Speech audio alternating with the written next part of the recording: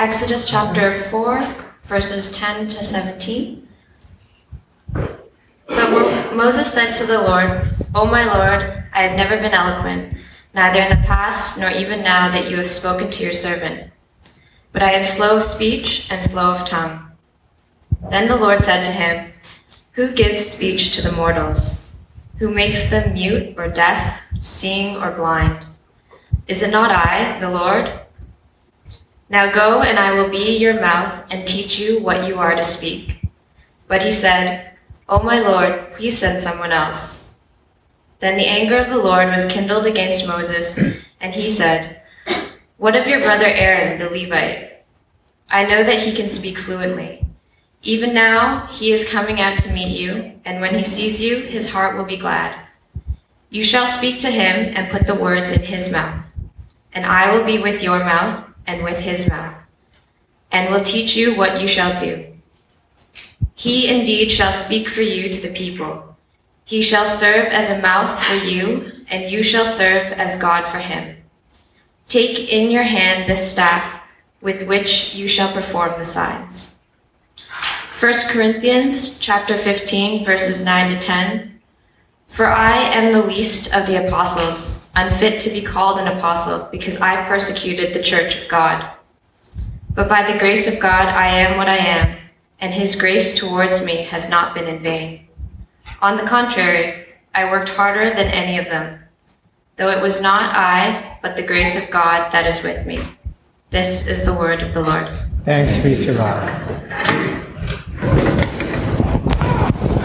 Yesterday, I was really impressed by the coffee house, community hour. I saw the potential of this community. What can we do actually when we gather our resources together and our spirit together? I think we can do so many amazing things. So I really am thankful for the people who organized that. And also, I thank you for the spirit of generosity. I sensed that yesterday, the spirit of generosity.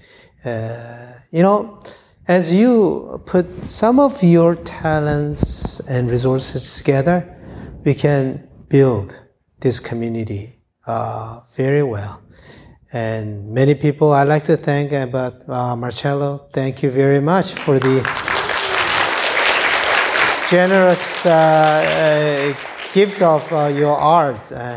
And when we first said, art at the fundraising don't get sold very well always, but his art is sold. Everything is sold, and I bought one, and I'm amazed at how you do that. How you do things like that? Is it in your brain or is it in your... It just boggles my mind. I don't even know how to put on that tag to put on the wall. You gotta help me. So I was quite impressed by that. And then today we are ordaining 3 elders, Chris, Michelle, and Simon. You are going to define new way of looking at Jesus, looking at church. I think you will define new ways of doing ministry, not just within the church, but outside of the church. You bring justice, peace, and also great love of God in a very fresh, new way. And I'm very looking forward to your leadership for the church. And we have 9 elders, and these are the pillars who will make difference, not only in this church, but outside for the world. So I'd like to invite all the elders, including 3 new elders, stand up for a moment. Can you stand up, please?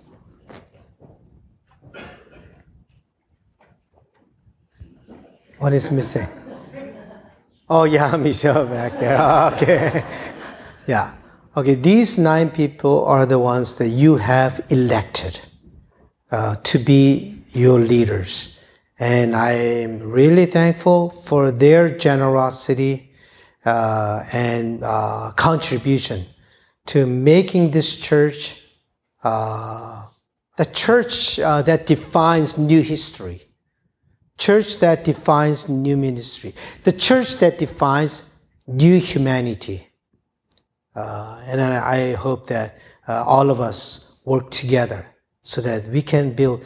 This is a life that God has painted, and that is kind of life that we are going to promote. Not the life that world has painted.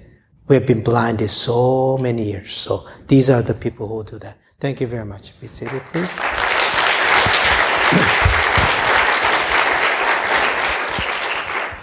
And leadership is very important. And so for that sense, I like to share with you about leadership. I chose 2 people who are the people who made the difference, who define new ministry actually. They are Moses and St. Paul. These 2 people are not just leaders who maintain. They were not managers who just maintain what is going on, but they're the ones who brought about new history. Like Moses brought about new history about Israel, taking them out of Egypt.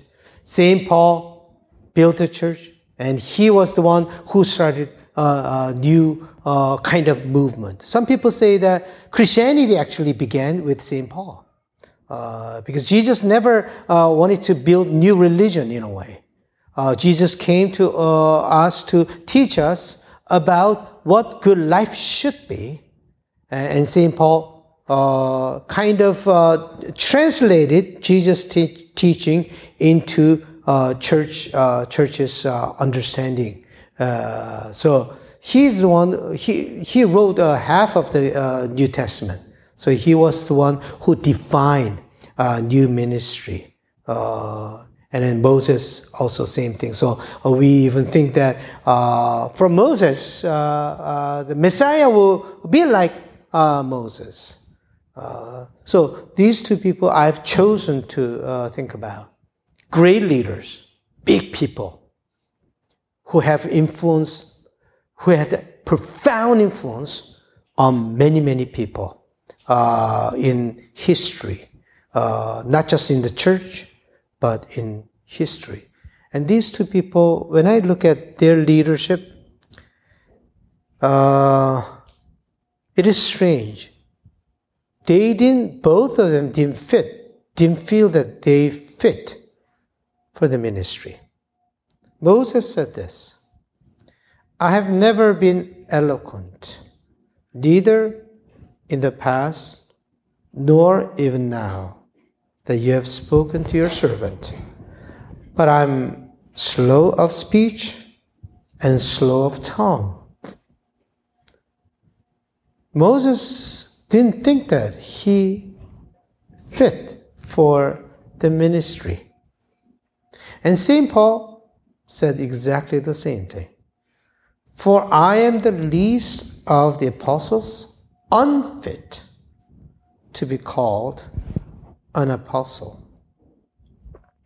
These 2 great leaders felt that they were unfit for the ministry. And then seeing that, I realized that Christian leadership is not about my ability or my confidence in my ability. That's what I realized. Christian leadership is different. Yes, God wants to bring about changes in the world through the leaders, but not using their capability necessarily. God uses more of their humility than capability. As Christian leaders, we don't display our own power and strength and ability.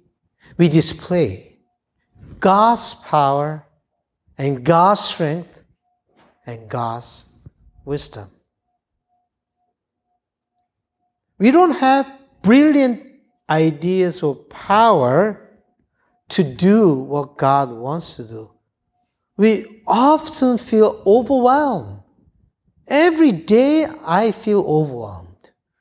Every moment I feel unfit for this huge, giant work that God wants to do through the church.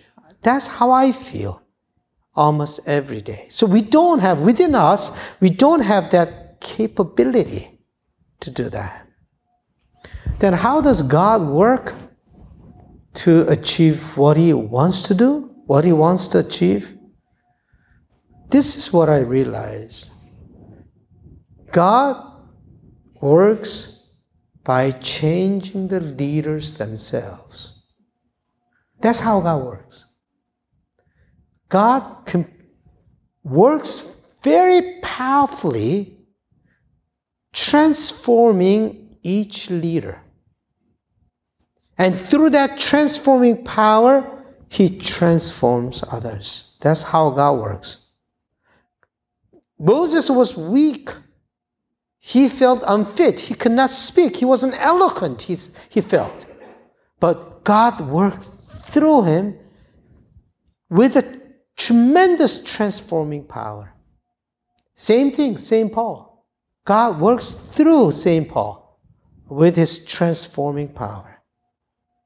Whoever wants to be leader has to go through this kind of change, through the transforming power of God. They are the leaders. Sometimes some people misunderstand their leadership. I work hard, but because I'm leader now, I don't need to change. I got to go out and then change other people. That's not how Christian leadership works. Christian leadership, as we become leaders, we change more and more and more. And through that, change occurs. So change is contagious. When I change, my family changes. When I change, my community changes. When I change, the society changes. When I change, the world changes. I may not be able to change others, but I can change. We are not here to go out and change other people. No one can change anybody else. Only when I change, they change. If parents change, children will change. Don't try to change your children when you don't change. Some people say this ridiculous thing. I don't go to church, but I want you to go to church. I don't come to church for my sake. I come to church for my children's sake. Doesn't make sense. When we change, people around me changes. We have Alex here. Remember? Alex, he once came to TBS, Tuesday Bible Study.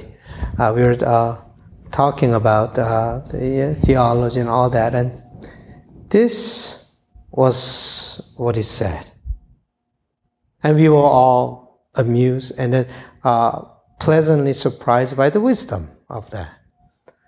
Trying to change somebody when you yourself don't go through that change is violence. How true that is. He is right here. Person who gets at that wisdom. Try to change somebody when you yourself don't change is violence. How much violence we commit. That's what Pharisees did. They didn't want to change, and then ultimately, they tried to change other people. Ultimately, they killed Jesus. There's an old gospel song which I used to sing all the time. So we'll sing after the sermon. It's me, O Lord. The words go like this. It's me, O Lord, standing in the need of prayer. Not my mother, not my father, but it's me, O Lord, standing in the need of prayer. Not my brother, not my sister, but it's me, O Lord, standing in the need of prayer. That's right. It's me, not anybody else, in need of prayer. I think last week, I speak so much these days, so I don't know where I spoke something, right? But probably here, I think I said that. I said, being happy is moral responsibility. Did I say that here? Yeah. Being happy is the moral responsibility. When I'm happy, others become happy. When I'm unhappy, we make everybody else miserable. When I change, other people change. When you come home, when you have bright smile, you make everybody else smile. But when you come home with, this frown, you come home, everybody, all of a sudden, you become so dark and depressed. So, being happy is a moral responsibility. Change, whatever change happens within me, brings about change in other people. Instead of trying to make changes, we let the grace of God working in me, so that same grace may work in other people. This is what St. Paul confessed. But by the grace of God, I am what I am. And His grace towards me has not been in vain. On the contrary, I worked harder than any of them, though it was not I, but the grace of God that is within me. Real change happens when grace of God works, not when I work. Only when grace of God works, then real change happens.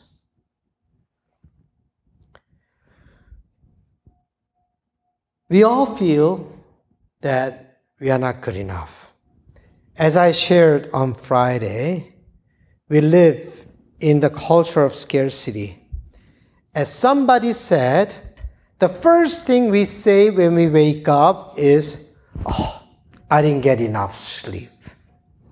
And the last thing we say as we hit the pillow is, I didn't get enough done. As soon as you wake up, until you die, we are not enough. We live in the culture of scarcity. But we are thankful because we are changing by the grace of God. We are good enough.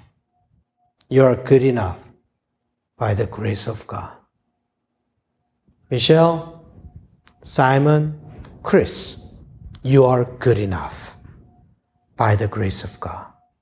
You may feel that I'm unfit for the ministry, but you're good enough when there is God's grace.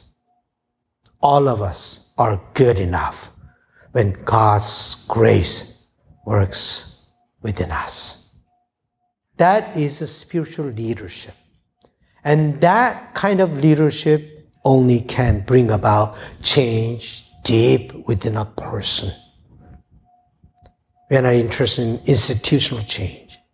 We are interested in the change of the soul of each person. And I'm very thankful for the leadership in this church. Let us sing together that It's me, O Lord. And then we'll do the ordination.